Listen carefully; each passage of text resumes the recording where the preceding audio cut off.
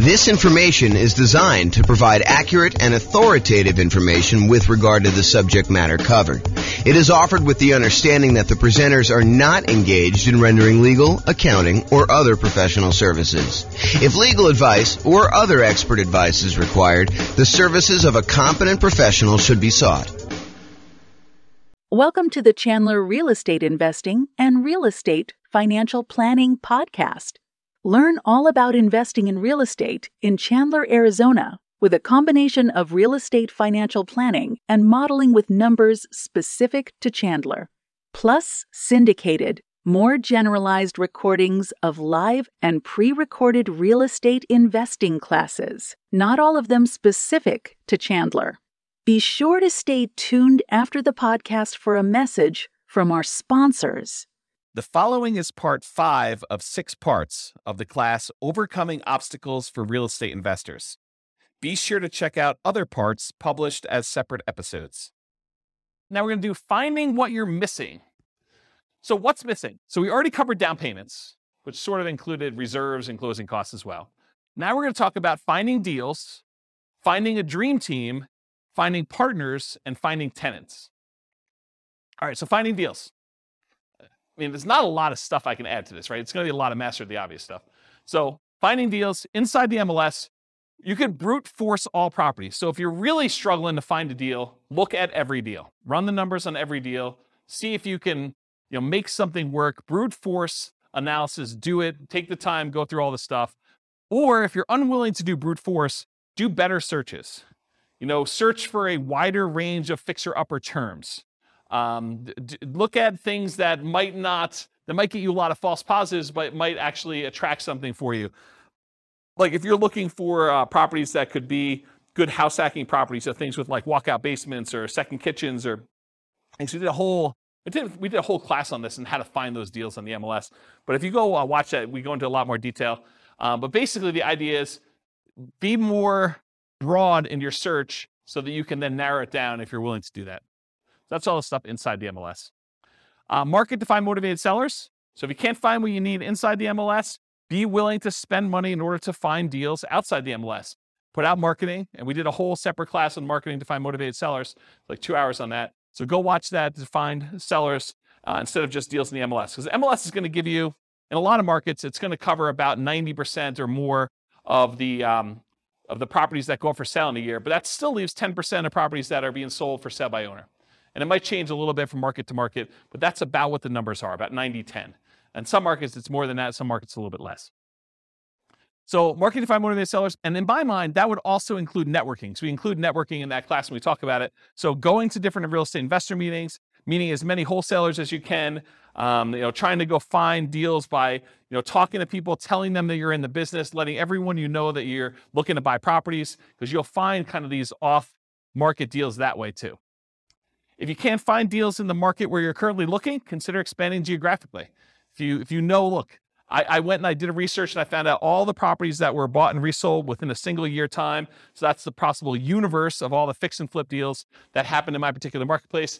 And there's not enough for me to do as many deals as I want if I had a pretty significant share of that market.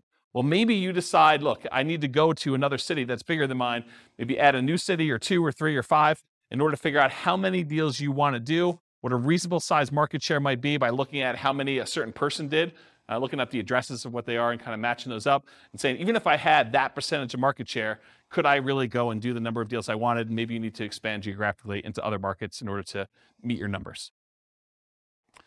Change your strategy to improve deal quality and quantity. So if you're like, look, I only want to do top fixer-uppers.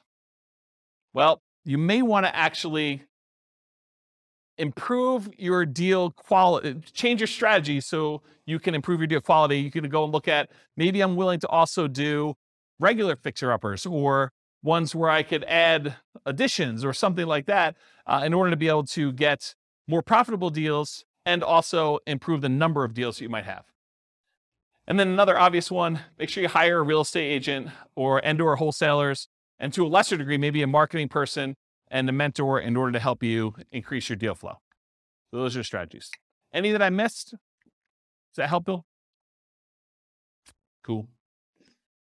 All right, building a team to support you, dream team to support you. So in my opinion, the real estate agent is sort of the center of all these teams, right? Because if you need a lender, if you need title company, if you need, a lot of repair people, a lot of the contractors, a lot of the subs, insurance companies, all of those, a good real estate agent who's doing any type of volume, they've got all those people already, especially if they're catering to investors.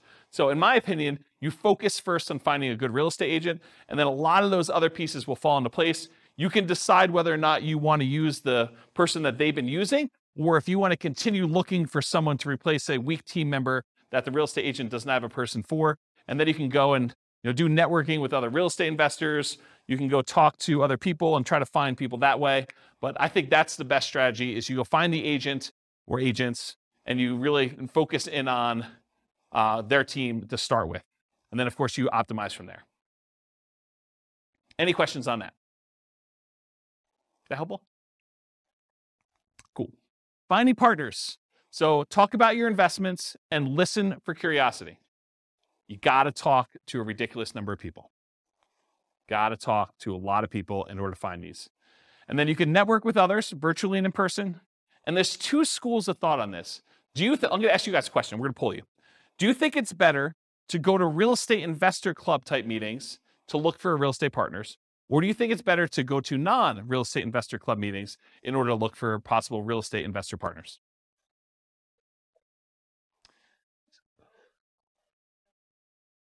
Yeah, so it's really not an either or, but I agree, both is probably the best way to do it. The real question is, what I was trying to get at is, do you think it's better to go to an investor meeting where there's a lot of competition, there's probably a lot of people looking for partners in that room, and they're probably pretty knowledgeable about what's involved, and maybe they're thinking, I'll just do some of this myself, and so maybe they have limited capacity to do other partnership deals because they're able to do some deals themselves? Or do you want to go tap a completely unmarketed to set of people that they're not really, they're interested in real estate, but they're not showing up for meetings. They haven't expressed an interest to learn how to do it. They're really sort of like, yeah, I'd be interested in partnering. I don't know what I'm doing, but I got money and I got loans. I don't know. In some ways, I think I'd rather have the second list. Right. Well, but it's, so Rachel says, if you could find the second list. And honestly, it's like everyone else, right? It's church. It's, business. It's like your work. It's like all the people you're doing. You just tell them about, my husband and I just went and we flipped this property. We did really great on it. And they're like, that sounds awesome. I wish I could do that. Well, you can, right? I mean, that's how you do it. You say, well, you can. Come on over for dinner. We'll talk to you about doing this, and maybe you can get involved in our next deal. Okay? But that's the idea. It reminds me, it's probably not exactly the same, but this reminds me of the story of the two shoe salesmen that go to the jungle, right? And they go to the jungle, and one of them phones back to the shoe company, yo, send me home, no one has shoes, there's no opportunity here. And then the other guy calls back and says, this is amazing, no one has shoes yet, right? So, I don't know, it's sort of like, which way do you want to do it? And then my final tip about finding partners is sort of a subtle kind of backdoor way. It's marketing to lenders from public record data that have made hard money or private loans. So someone who has loaned money on a real estate deal could be a source for you to partner with, or a source for money if you're looking for money partners. But if you go and you could pull up a list from public record of all the lenders that are not institutional lenders. You could try to find those, compile a list, and then mail them. Okay, so that's another way to do it. Is that helpful? That was the tip of the night. There you go. So a lot of people writing that one down. Any questions on this? Cool. Finding tenants. All right, here's the easy button. Hire a professional property manager.